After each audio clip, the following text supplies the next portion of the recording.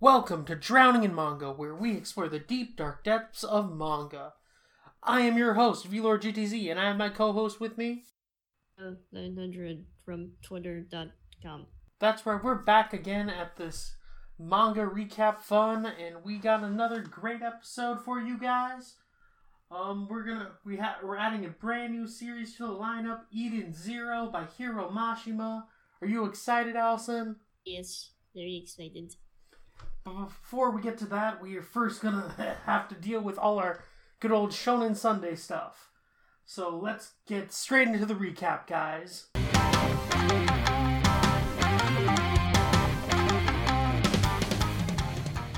Okay, so we're gonna start off our recap with our usual first series, Zero's Tea Time. This time we have Zero's Tea Time Chapter 8, and Allison, you're gonna do the honors of recapping this.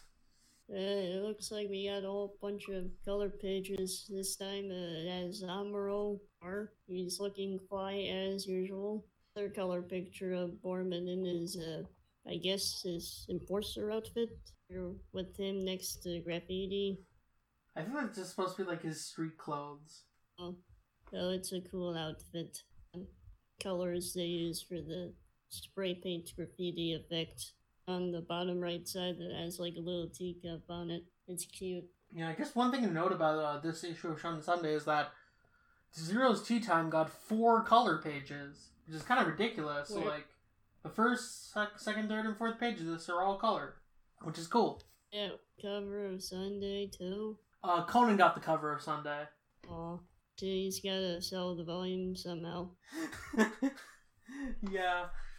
We got some more color pages here, and as Amuro washing the car saying, "I'll clean you right up." He looks cute.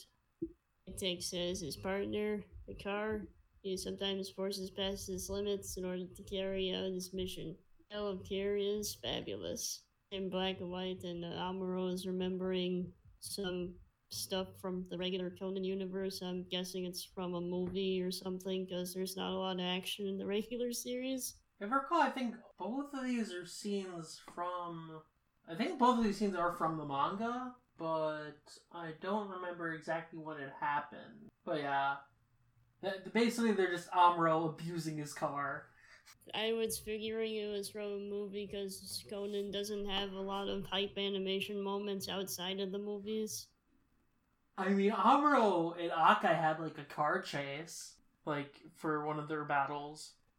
It's true, but I don't remember it being animated, so it must be, like, in the 500s or something. Nah, it was animated on the Crunchyroll episodes, but it was a while back. Wasn't it an opening song? It wasn't, like, an opening song, it was, like, the actual episode. It's, like, I think it's the Scarlet Case. Oh, it's been, like, almost 200 episodes since then. I guess. I think probably 100. But in any case, let's move on, I guess. Got everyone distracted, I swear. Anyways, and now Amuro sees doggy paw prints on, like, the near where you stick the gas thingy on your face. Like, where are these paw prints coming from? Yeah, the paw prints. And Amuro's deciding he's gonna go find them.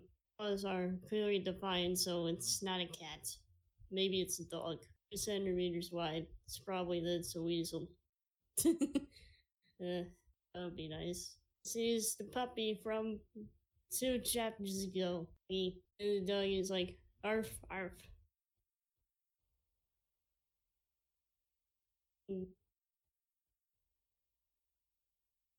And then the doggy is hungry, so he barks a lot.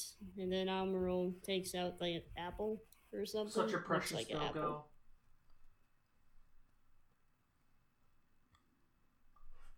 Like, I'll take out the apple seeds, because they're poisonous.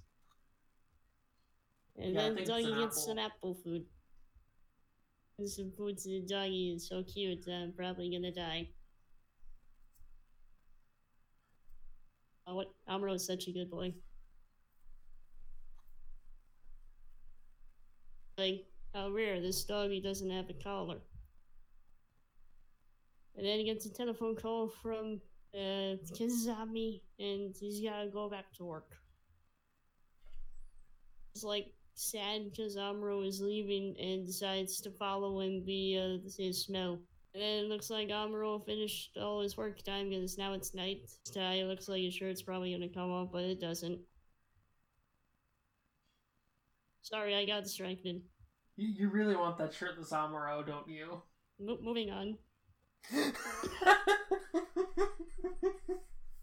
Friend, stop making fun of me. Doggy Paw prints on the car, and Amuro panics because he sees his doggy up there. The doggy just wants a buddy. The doggy takes a nap on Amuro's car roof. And Amuro's like, well, now I'm done for. This reads, facing someone who survived alone with determination. That's why he was toyed with. Unfortunately, there's gonna be a break, so no Amuro next week. Oh no. Yep, we can't get our Amuro goodness every week. Apparently, we need a break sometime. It looks. 'Tis sad. But it's looking like Amuro may become a dog dad, which is awesome. Yeah, I think the dog might be sticking with him. I mean, considering that at the very end, like it says in issue 33, there will be an everyday life with the dog. So it seems like the dog isn't like leaving anytime soon. For the doggy friend. Amuro and his doggy pals. Anime adaptation coming soon.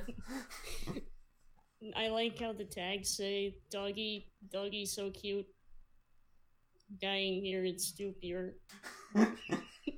Yeah. Okay. Sorry for getting distracted. No, the shirtless Amuro stuff was funny. But I guess now we should move on to the new chapter of Detective Conan. Detective Conan, chapter 1016. So first we're just going to talk about the cover here of Shonen Sunday, because Conan had the cover. And he's on his skateboard that he barely ever uses. Aside from, like, this one case. Well, see, Amuro is on this cover, actually. He's, like, on the bottom right corner. Yeah, I told you. Yeah, I must have not noticed him, because Conan, like, takes up, like, half the cover.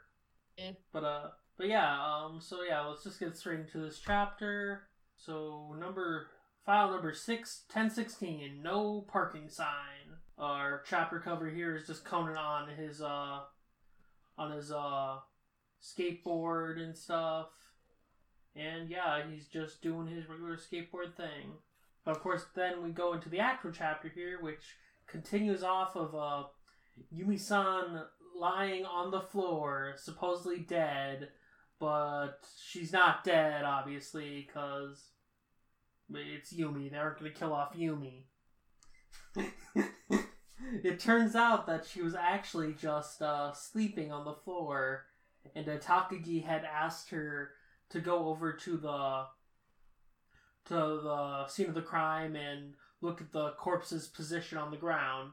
And while she was lying on the ground, she was tired because she was busy all night with Shukichi, probably doing something nasty. In any case, Yumi says that she was looking at the photo of the corpse, and when she was replicating the crime scene, it hit her that the face of the corpse was intentionally turned to the no parking traffic sign, which then makes Sato realize that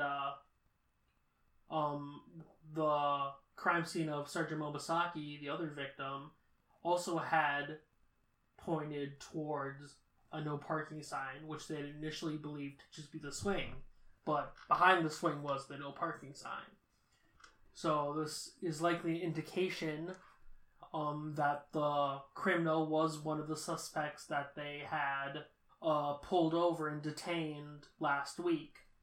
And then after that, Chiba asks if any of them had broken a no parking rule, and then Yumi once again explains how none of them broke a no parking rule. One of them had been using their smartphone while driving and didn't have their driver's license. Another one was riding a motorcycle without a helmet in the reverse direction. And the last one didn't wear a seatbelt and rode the car in an expired vehicle. So basically, they try to figure out more about the actual details of the hint, which they then think about maybe the color of the sign or the lines on the sign, but none of them seem to really point to anything that's helpful. Then Takagi mentions that the forensics department managed to figure out the number that had been called on the last victim's phone, which was the number 7155, but it doesn't connect to anything. But at first Shiratori thinks that it maybe was just like the victim had slipped away at the brink of death and had misdialed, but Sato believes that she had intentionally tried to call that number so that it would be logged into the memory of her phone. So then they try to figure out if it could maybe be a number for karaoke, and they decide that they should check with Naeko Mike, which makes Chiba remember Mike when she was a kid, because Chiba still doesn't realize that the Naeko, who's a police officer now, is the same childhood crush that he used to have. For some reason, I don't know why he can't get it through his thick skull that it's the same person. But that's besides the point for now. So basically they call Naeko, and Naeko's like, she doesn't remember the songs that they had played at karaoke, and that karaoke places don't really even use numbers anymore as a requirement for playing songs, so they might not even have used them. But while she's on the phone with Yumi, it turns out that the criminal is driving by her, and he hears the words Yumi, and that kind of gets his attention, since Yumi was one of the people that whose name he heard when he was with those two police officers. So he holds a grudge against someone called Yumi, who is likely the friend that they had, who's not actually the police officer Yumi, but like their friend from high school that the two dead police officers knew. Amazing. But yeah, in any case, basically, Yumi hangs up the call, and then Chiba decides that he's gonna go look for something in the park again that's related to the 7155 number. And on the way back to Yumi's car, Yumi encounters some drunk hooligans in front of her car who were like, we were protecting your mini patrol car for you. You should give us some protection money. And she's just like, are you guys idiots? And they're like, what did you say to us? You shouldn't say that to good citizens like us. And then one of them tries to swing a bottle of booze at her head. But suddenly, out of nowhere, Subaru Okiya, also known as Shuichi Akai, shows up and stops the hooligans. And he's like, excuse me, they're my companions. It looks like they got pretty drunk. Please don't pay attention to their trash talk. And like, they're like, who the hell are you? And then Akai just like beats the crap out of them a bit. And then is like, you're my companions, right? And they're like, yes. And then, basically Akai's just like telling him to get out of there. And then Akai apologizes to Yumi about the fuss. And then it turns out that he had actually gotten a text from Shukichi, because both him and Shukichi are brothers. And Shukichi had texted him telling him to protect Yumi. Which does bring up the question how Shukichi knows that Akai is alive, because Sarah thinks Akai is dead. So either Sarah was assuming Akai was dead because of lack of contact with him, or Akai had specifically just told Shukichi that he's alive. Which either one could be valid. I guess we'll find out over time which one is actually true. Yeah, maybe in chapter 1116. At this rate. Probably sooner than that, but in any case, we then pan over back to the park where the first crime had happened, and Chiba's looking all over the place, and then he encounters Conan. And it turns out Conan had also figured out that the policewoman had actually been pointing towards the no parking sign instead of the swing. So he also decided to come back and check. And so Chiba tells him about the 7155 number that Yagi had dialed on the brink of death. And Conan tries to put it through his head and figure out what exactly the number could mean. And Chiba's suggesting that he go home, but Conan's just that he told Ron that he'd be at the Professor Agasa's house and asked if Chiba could drive him home since his skateboard ran out of power since it's solar powered, so it can't run at night. And then we pan over to Naeko, who was trying to check if she has Sato's phone number, but then realizes that she has Chiba's number, and remembers that she hasn't called him since the class reunion, which was ages ago at this point. That was probably at least 100 chapters ago. But anyways, suddenly the criminal pulls up and is when I parked my car at the alley with the trunk open for a while, it seems a stray cat ventured in, and it's been meowing loudly ever since. Could you please help me look for the cat inside my car? I'm allergic to cats, so I can't touch it. Legit, this is such a sketchy excuse to get someone to get kidnapped. Literally, Naeko must be really gullible if she fell for this. Are people in this universe so gullible? Why? Yes. The suspicious dude in the big white, big, whatever dark colored van thing that is, asking you to go behind his, truck and look for a cat. Totally not sketchy at all. And we then pan back to Chiba and Conan and Chiba's car, and Conan's feels like he almost has gotten the answer. And then Chiba mentions that he had heard from Yumi that they'd been studying, Conan and the other kids have been studying traffic signs together, and that he didn't know that the Japanese traffic signs refer to England's. And this seems to cause an epiphany in Conan's mind. He's England? I see, so that's what it was. But then suddenly Chiba gets a phone call. And the phone call is just a bunch of taps. And the taps just keep getting louder until there's a whack sound and someone saying, "Hey, what are you doing?" And then this kind of frightens Chiba, and then we learn that the person who's creating the taps is actually Naeko, who has now been captured by the criminal and is using her spare phone to try to contact Chiba. And that's where our chapter ends. So, Allison, what do you think of this chapter overall?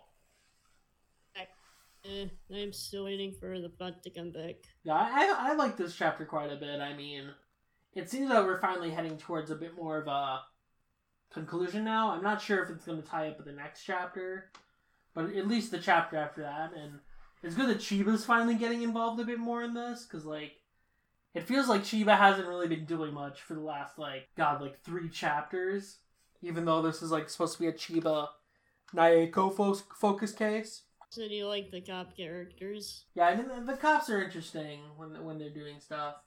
But, I did like, Akai's, appearance in this chapter, even though it does, give me more questions about the whole Akai family dynamic going on.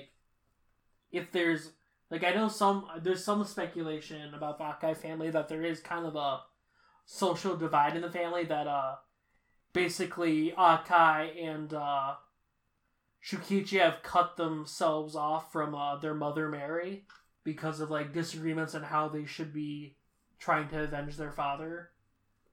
So, that does make me wonder what's going on there. If if like Akai just trusts Shukichi more than Mary and Sarah to know that he's alive or something like that. But yeah. Overall, though, I enjoyed this chapter quite a bit. And I guess now we should move on to our last Shonen Sunday chapter for this week, Tonikaku Kawaii. So here we have Tonikaku Kawaii chapter 19. So this chapter basically starts off with Nasa in bed saying his wife is cute. And then we see a panel of him and Tsukasa lying on his single-person bed together. And then it kind of flashes back to Nasa talking about his wife's sleeping habits, and that she's a bit wild in the bed. She like tosses and turns, and then sleepwalks to get like glasses of water in the middle of the night. And then after she usually does that, she usually would steal the soup, like the futon while she's asleep from Nasa. But this time, she actually just, like, nuzzled up against Nasa, who was already in the bed, and they were just kind of close together. And Nasa's kind of like, oh, what do I do? And, like, he's like, can I hug her like this? What if she wakes up just as I hug her? And he's like, wait a minute, this shouldn't be a problem. We're married and stuff. So, like, he decides to get some balls and, like, actually hug Tsukasa. And then the freaking, the text box on one of the pages, like, Nasa lost his hug virginity. Hug virginity. Yep, totally a thing. And Nasa's like, girls are super warm. And yeah, the text box says he discovered the truth after his first hug. And after a while, Tsukasa wakes up, or seems to wake up from her sleep, and then just like kisses Nasa on the lips, and then goes back to sleep on on the floor, like where on her sleeping bag where she usually sleeps. Then the next day, Nasa wakes up alongside Tsukasa, and like Tsukasa's like, did you lack sleep last night? And like Nasa's like, sorta. And seems that Tsukasa doesn't remember what happened last night. But this makes Nasa think that maybe they should get a bigger bed so that they can sleep in the same bed. And he's like, I really want a double bed. But no, I'm not gonna do lewd things. It's just not good to leave my wife sleeping on the floor, right? We might have some compliance problems as well, right? Besides, we plan on living together from now on. Maybe having 2 futons would be inefficient. And there's that and that and that. And basically he's just trying to come up with good reasons, but at the end of the day, he also wants to do it for the lewd stuff. And then he reaches the conclusion that they have to move because his space is too cramped. And like he said, if we move, we'll be able to get a bigger bed, a bigger TV, and a bigger sofa. And then he's imagining them having like a bigger sofa and watching movies on it, and being able to like cuddle Tsukasa. And he's like, yeah! Getting like super like excited about it. And then he thinks like, no, but that's not all. If we move to a bigger place, we'll have an actual bathroom. And then he's imagining Tsukasa inviting him into the shower with her. And so he's like super excited about this. And he just runs up to Tsukasa and asks like if they want to go to a bigger place. And Tsukasa just like frankly says, no, not really. There's nothing wrong with this place.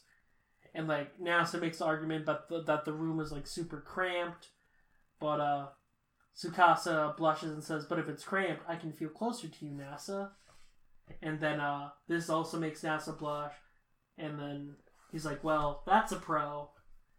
And then we just end off with all is well that ends well. And that's the entire chapter. Pretty simple this time. What did you think of it, Allison? It's hilarious. Yeah, it was a pretty funny chapter. I enjoyed it a lot. Tony Kakukawai, he just does a great job of like keeping like this kind of just like slice of life, kind of like building up a stable relationship type thing, which is really nice. Yeah, I enjoyed it a lot. But yeah, there's not much else to say about it. So I guess we should move on to the Shonen Magazine side of things, where we have a brand new series to talk about, Eden Zero by Hiro Mashima. Mango, every other Mango podcast is going to talk about is about a fairy tale guy. Yup. And for this one, since you're the fairy tale fan among us, you're going to recap this one. Hey, I have something to do again. Chapter 1 of Eden Zero starts off with a color page with the robot, the tiny boy, small robot. And they're all staring up at space, and the little boy's like, hey, look, it's a dragon.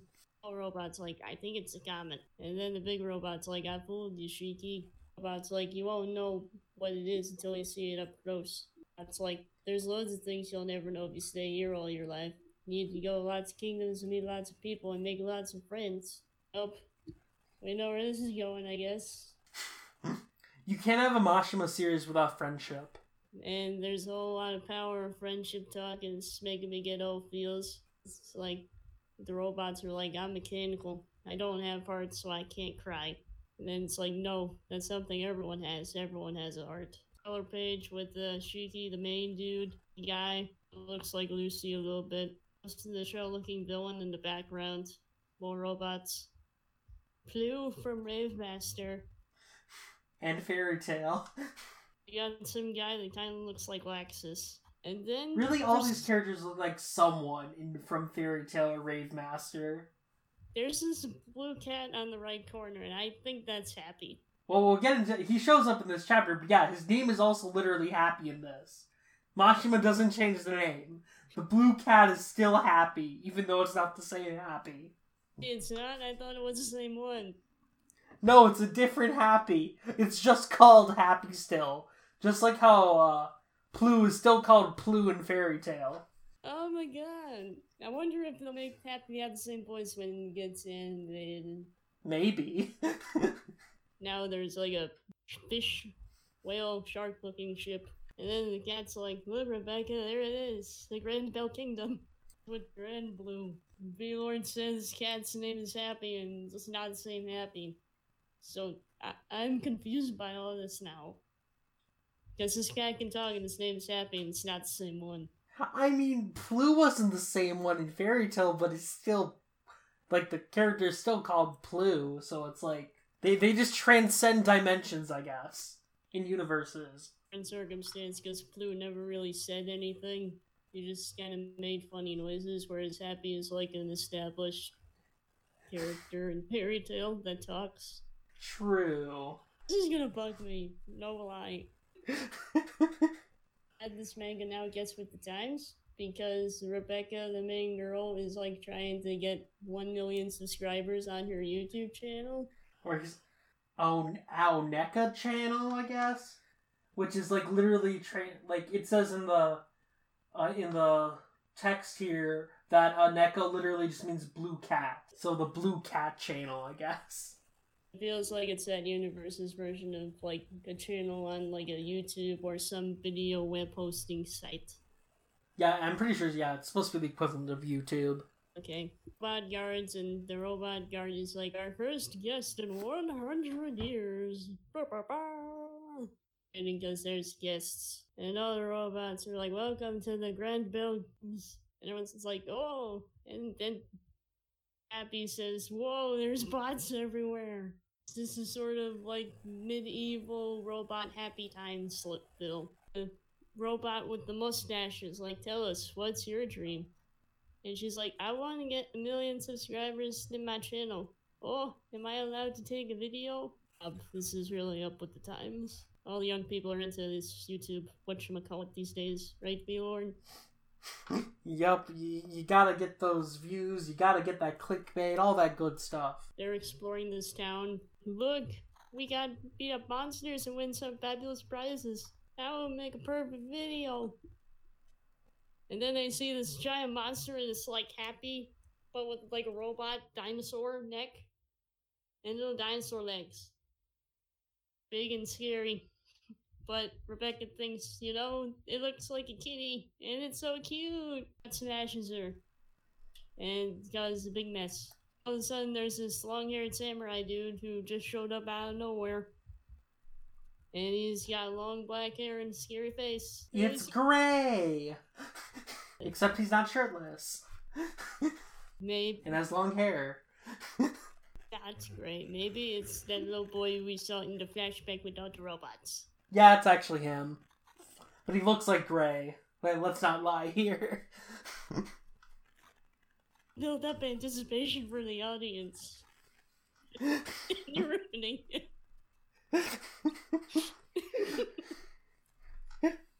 Anyways, I guess we're calling him Shiki now. Thanks, V-Lord. So Shiki's all like, there aren't any other humans in this place. Just me. Angle makes it look like Shiki is staring up Rebecca's skirts and seeing her undies. And then stops staring at and jerk. And it's like, I'm glad this is weirdly like Fairy Tail somewhat.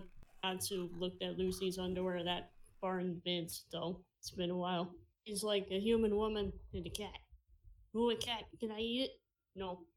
Please don't eat the cat. He's all of a sudden like, will you be my friend? Scared, and Shiki's like, I want to be friends.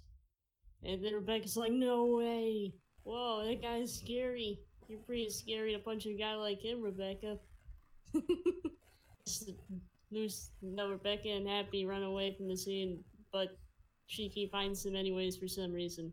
And then they're at the robot bar, and the robot's like, hello, traveler, I see you failed in your quest. It's like, never mind that, I found a human boy. I thought this place was all machines. And then the robot's like, oh, you must be Shiki. Out of nowhere going, hello. Like a ninja or something. Then I guess Shiki introduces all the robots. Mithra is the barmaid, John's the tailor, Andy is the cook. This is Buddy. It's the little robot from the color pages, V-Lord. Oh, McCloud. Oh my. It's like, oh, you all know each other? And then Shiki's like, they're my friends. Big celebration, lots of food.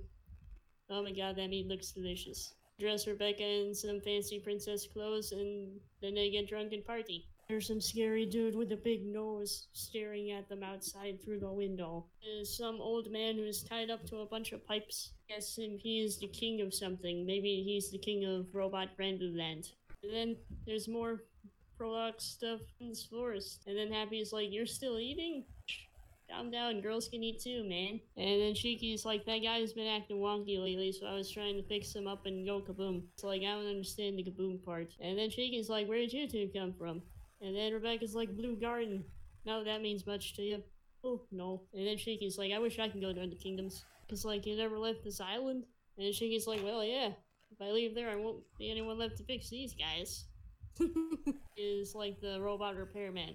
So that's fascinating. It's like, what is a lone human doing in a place like this? Is the question on your face.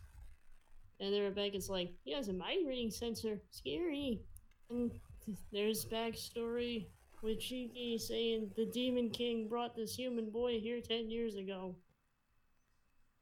Atu played Demon King, and we don't know where to find him, but the Demon King loved him like his own grandson. That's to us, so we couldn't abandon him.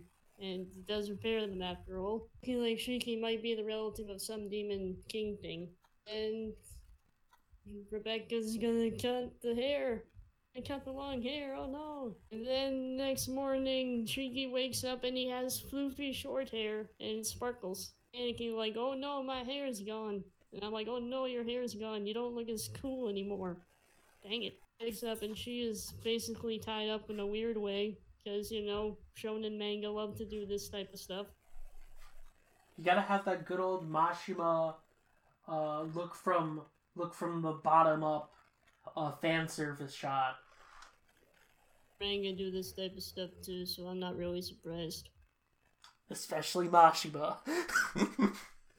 Lord, you hate Fairy Tail. I don't hate Fairy Tail. Mashima just has lots of fan service. The only credit I can give Fairy Tail is like they would have the girls in these weird sexual positions, but then they would have the guys being shirtless too. I mean, that's fair. I mean, I guess they balance it out by having Gray shirtless like the entire series. Moving on. It looks like Rebecca's might be burned up at the robot stake. I'm not quite sure where this is going. Anyways, Ashiki's like, that's my friend. She came from another dimension. She's not a bad person. God man is like, I know, we have waited 100 years for this day, for someone with a ship that goes to the outside world. My king's like, they're all gonna kill the humans to obtain the outside world. Excuse me, I'm a guest. And Robot King's like, that's my point, human. Supposed to be used by your kind. We are not inferior to you humans. No one's getting all mad. Robots are like, humans are the enemy. They look down on us. They only see us as tools. They break us without a second thought. He's like, Mithra, John, Annie. Michael's like, I am not a tool. It's like all the other robots suddenly, they must have gotten infected with the virus or something. Robot King Man's like, yes, this virus has allowed us to think for ourselves, and we think that we are not tools for human convenience. Snap out of it, Michael. I'm not your enemy, I'm your friend. Much intense friendship-based drama. Find some way to fix everything. King Man's like, we were merely playing the roles that were given to us. This is a world of make-believe. Waiter, trailer, night dancer, Castellian, Demon King. They are all roles, none of them are real. A mechanic, you are not a real one. The truth is we have always been fixed by Granbel's castle's auto repair system. So everything's a lie, Bjorn. Oh my god. Oh my, everything we knew up to this point is a lie. All 40 pages. Or something. Yeah, 40 pages. No, I'm gonna fix you. I'll put you all back to normal. We're friends, aren't we? Kingsman's like, you are not human, we are machines. We cannot be friends. And then Rebecca's like, a battle bot! Suddenly start thinking of that ABC robot fighting show. Anyways, moving on to what's happening next. And it's like, once this place had humans and machines living in harmony, this kingdom of fantasy and dreams. Upcoming, the humans abandoned us. They simply left, not even bothering to dispose of us for 100 years. And now at last the human has arrived with a ship. The time has come for us to strike back. Like, but I'm human, I never let you alone. And then King's like, you don't have a ship. You're the Demon King's whelp, here to kill you. And then the robots were like, we'll get our revenge on the humans. Bots will rule the world. Humans are the enemy. Robot power. Robot power. Robot power. Start stomping Shiki. And then Shiki's like, I thought we were friends. And then Michael's like, humans and machines are not friends. And Rebecca's like, stop it, this is too much. You were all living happy together, how can you do this? Frontier was his friend. You said you were his friends, how can you be so cruel? You can be friends with anyone, it doesn't matter if you're human or machine. Like, blast that sad OST with these tearful power of friendship speeches. This is a crazy punch that blasts all the robots away. And then there's like some sort of sand. Maybe they'll explain it later. And then we're not friends anymore. And King's like, friendship is not programmed into our systems. Since your punches didn't hurt, I thought maybe you didn't mean it. Grandpa told me if you had a friend who would shed tears for you, you better treasure that friend your whole life. Tears. Fighting time happens on the club. Robot. And then all the Happy suddenly breaks free and unties Rebecca. He's like, with my powers, these ropes are nothing. Because, you know, he's... What kind of mysterious powers do you have, Happy? What powers have inter-universe travel given you? It's a mystery.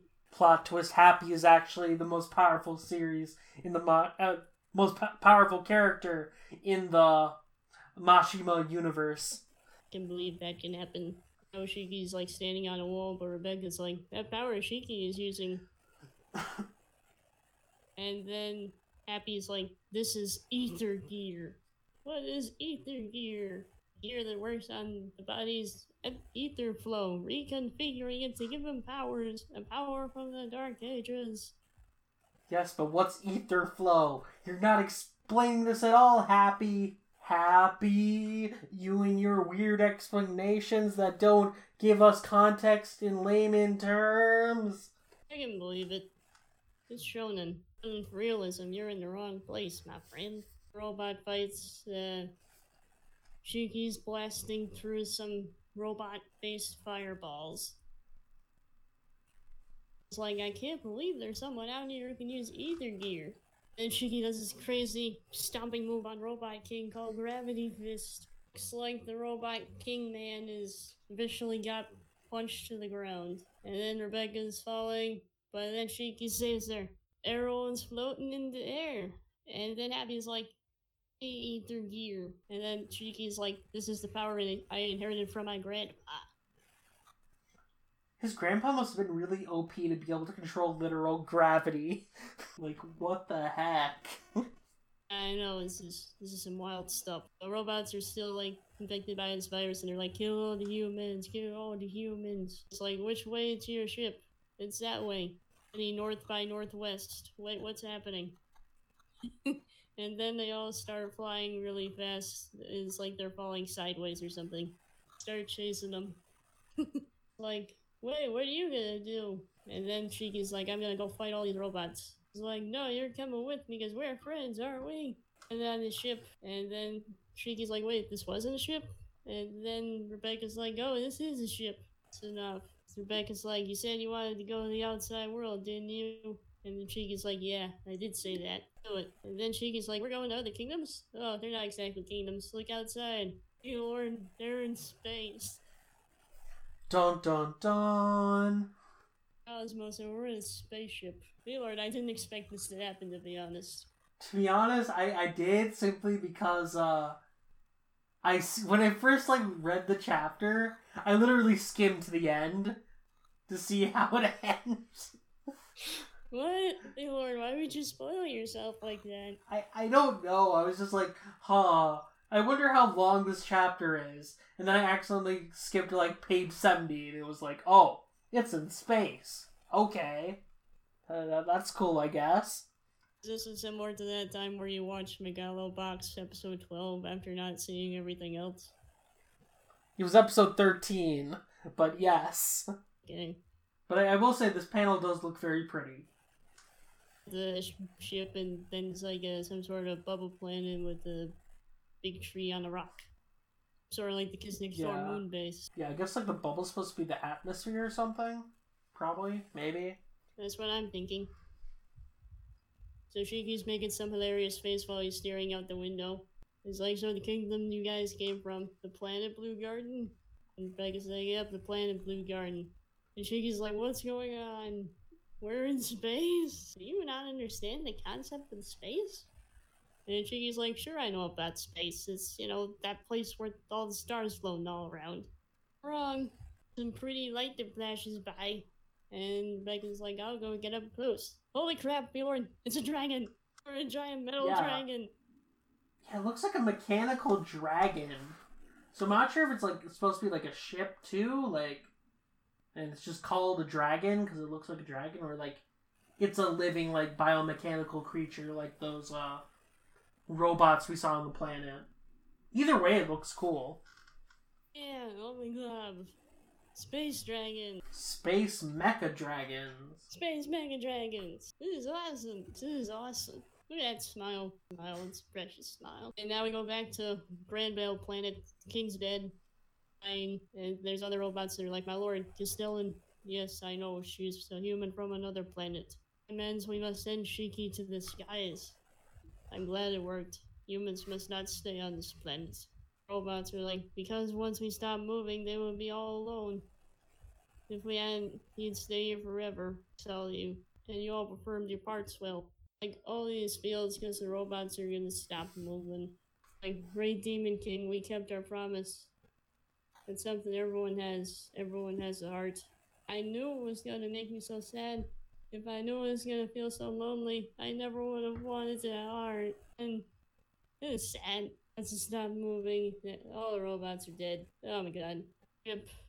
Rebecca is explaining the cosmos is in space. The Sakura cosmos. And she said the planet Granblue is a theme park. He's crying. And he's like, they all went weird at the end, but they were all my friends. He's like, thanks, guys. Thanks for being for me. I was never alone. Dear Lord. So much feels. All the feels. He breaks up the feels with some comedy by saying, I guess they can't hear me. Can I break the window? And Rebecca's like, no. And her eyeballs pop out of her head.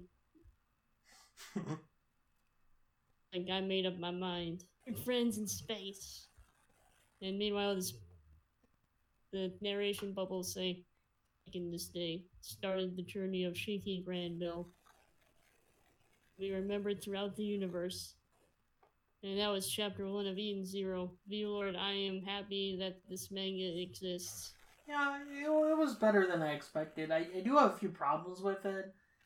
I kind of feel like, I don't know, I kind of feel mixed with like the fact that the robots straight up just like made Shiki think that his entire life was a lie rather than, I don't know, just straight up telling him to leave.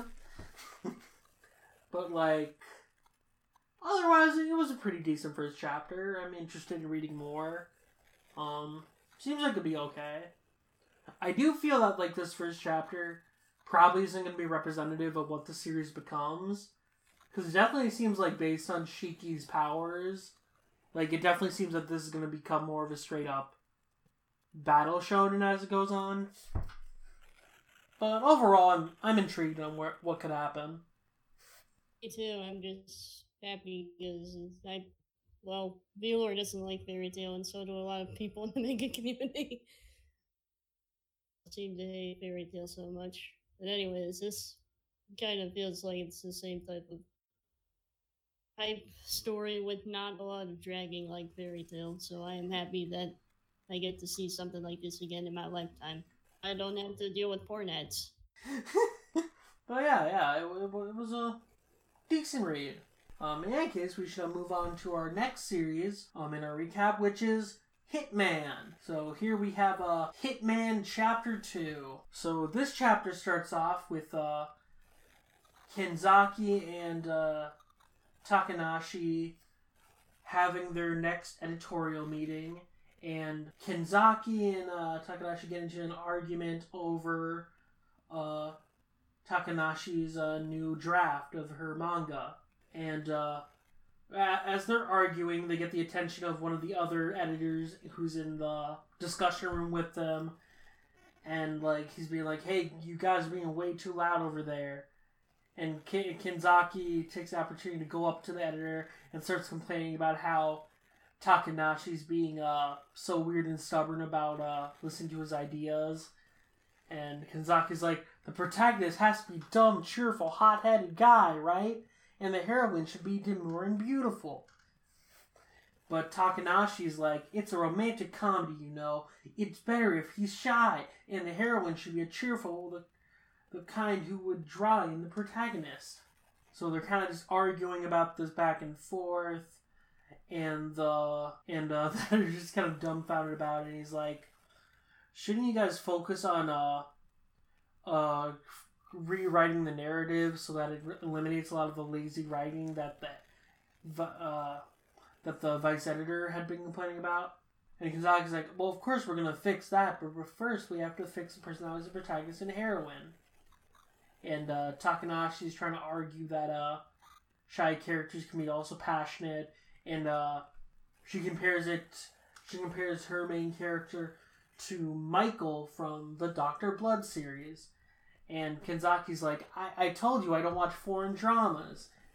I'm too busy to watch that. And like Takanashi's like, you have to make time for this. So basically the argument just like escalates, and then Takanashi just kind of leaves and says that she doesn't have the slightest intention in changing the personalities of her heroine or protagonist, and that she'll see him at the next meeting in 3 days. And yeah.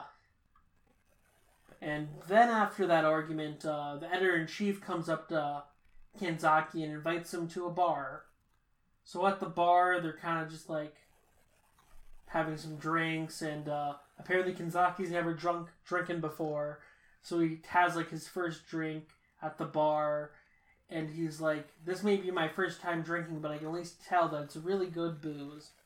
And the editor-in-chief is like, I see. You understand this even though you don't understand an author's feelings, eh?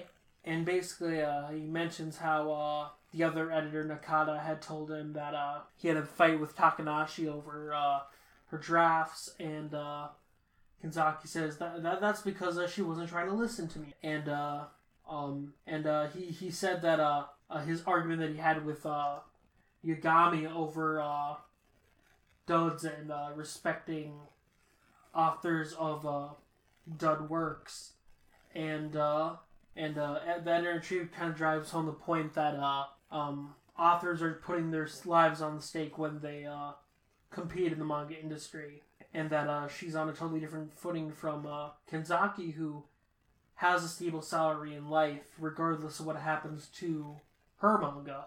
And basically, from that perspective, it's not so simple that he can simply say whatever he likes to her, and you can't force your tastes and preferences down a mangaka's throat. Basically, you have to guide the mangaka rather than be in control. An analogy uses like the author is a ship and the editor is a lighthouse.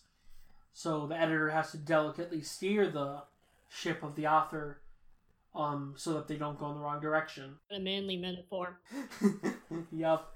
And as such, Kanzaki needs to understand how Takanashi thinks as an author, and what her preferences, goals, and are, and what she's capable of. And basically, after they leave the bar, Kanzaki starts thinking about all this, and we then pan over to Takanashi, who sees Kanzaki going into a video store and buying all of Dr. Blood, the series that she had mentioned to him that her character has a similar personality to. And like the clerk is like, how about you start from season 1? And Kanzaki's like, don't be stingy. I bought all 6 seasons here, didn't I? Just let me rent them, damn it. I gotta finish watching this in 3 days. So it then skips to like 3 days later, where we just see Kanzaki's eyes just completely exhausted as he's watching these episodes of Dr. Blood. And he's gotten like super invested into it. And like his other fellow editors are like, dude, are you okay? You don't look so good. Get some sleep. And Kanzaki's just like, have you heard of this series called Dr. Blood? It's so interesting. Oh my god, this guy's so cool. Michael is so awesome. And yeah, the other editor, Nakata's like, is that meeting with the author going okay? When is it anyways? And Kanzaki's like, it was supposed to be yesterday, but for some reason she asked for an extra day. And that they were supposed to be at 2 p.m. But she hasn't read any of like his line messages. And then one of the other editors makes a joke that he's speaking too casually to her, and that he thinks that he jokes that he saw her going and walking into a Shugaku-kan office. Yeah. But then so suddenly Takanashi does show up, and she apologizes for being late, and that she also brings up, yeah, you're speaking too casually to me, Kanzaki. Stop doing the casual names. Call me Miss Takanashi. And then Kanzaki was just crazy expressions like, I've been watching all of Dr. Blood this whole time. It's seriously interesting. And then he's like, I'd have no right to talk if I didn't watch it all. And then Takanashi's like, well, in that case, please read all these name drafts. This, and then she takes out one of them. It's like, this one has the protagonist as shy and the heroine as cheerful. And then she takes out another one that has the protagonist dumb and cheerful and hot-headed, while the heroine's demure and beautiful.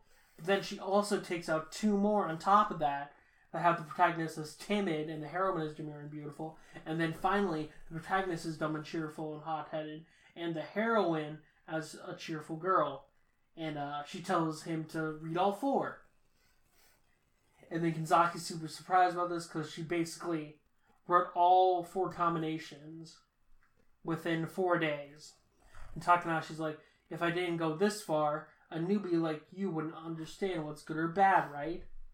And then we see that on her skill, they have a little skills chart in these chapters, and note it shows that her output capacity meter had increased and leveled up to like level 8.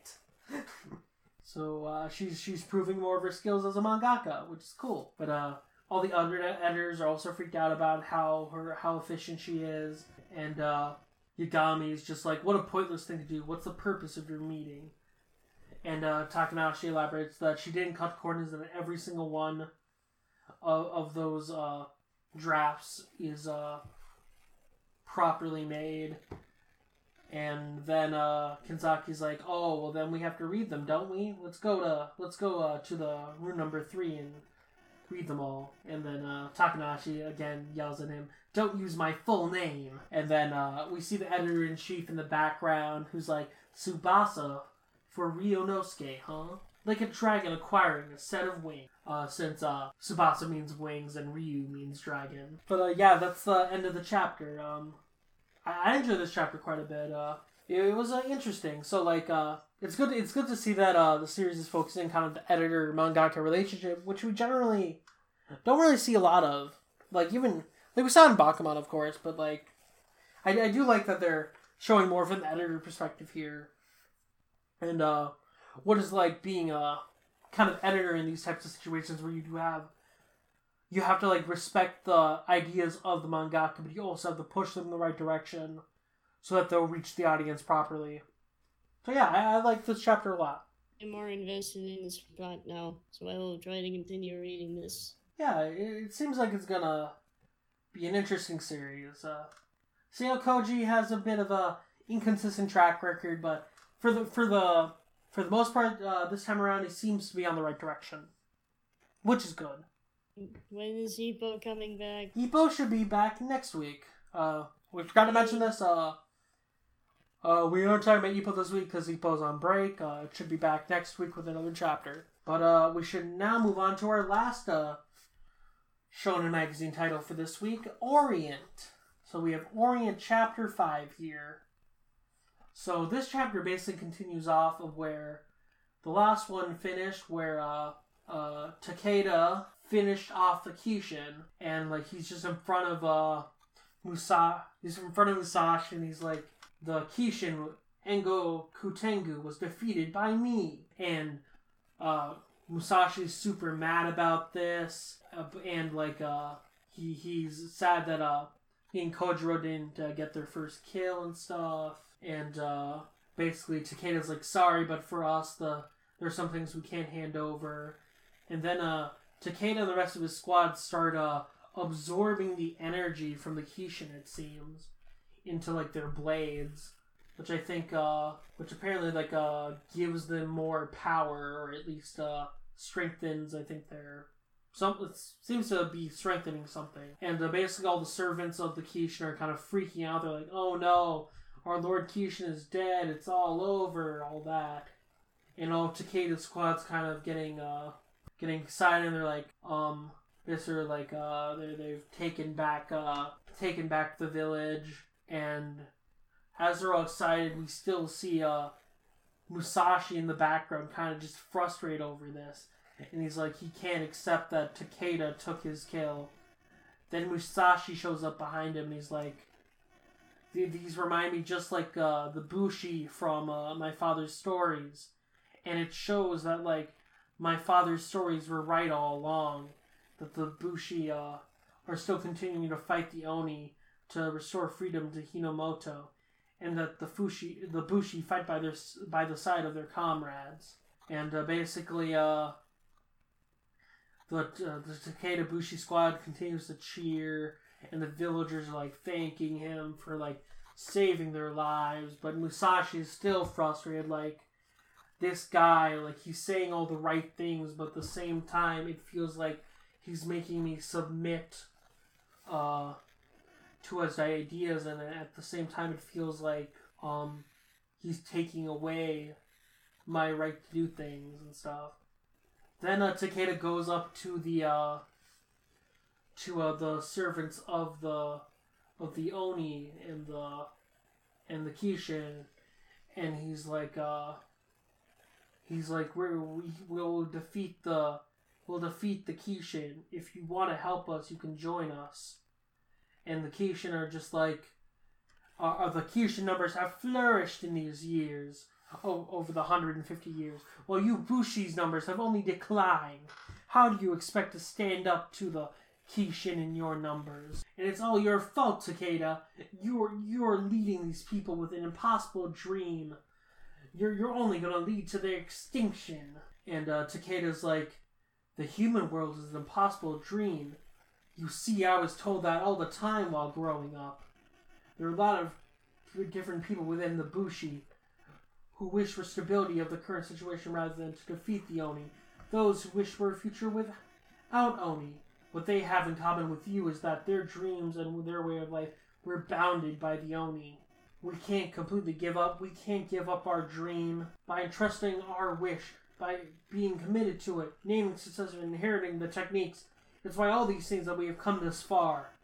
The power of our fallen comrades have been handed down from sword to sword, and now an unprecedented great power lies within our hands. We want to be able to look up at the blue sky with nothing to fear. And then he's like, don't you want to show that same thing to your children? Our generation will achieve it. And basically, he just like completely riles up all his comrades and everything.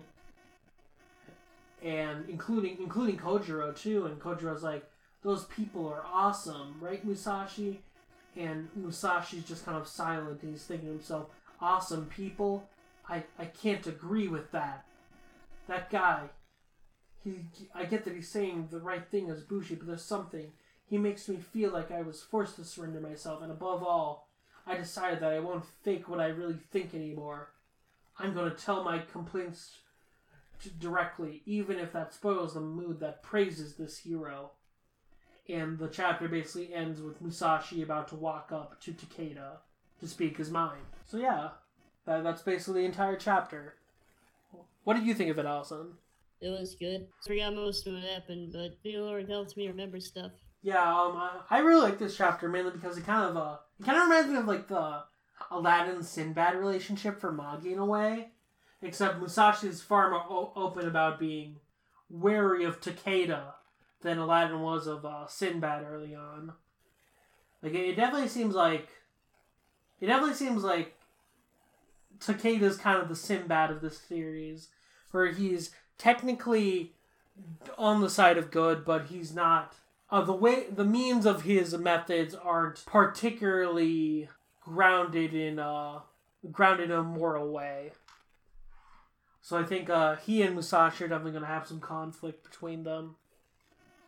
And it'll be interesting to see how that pans out in the future chapters.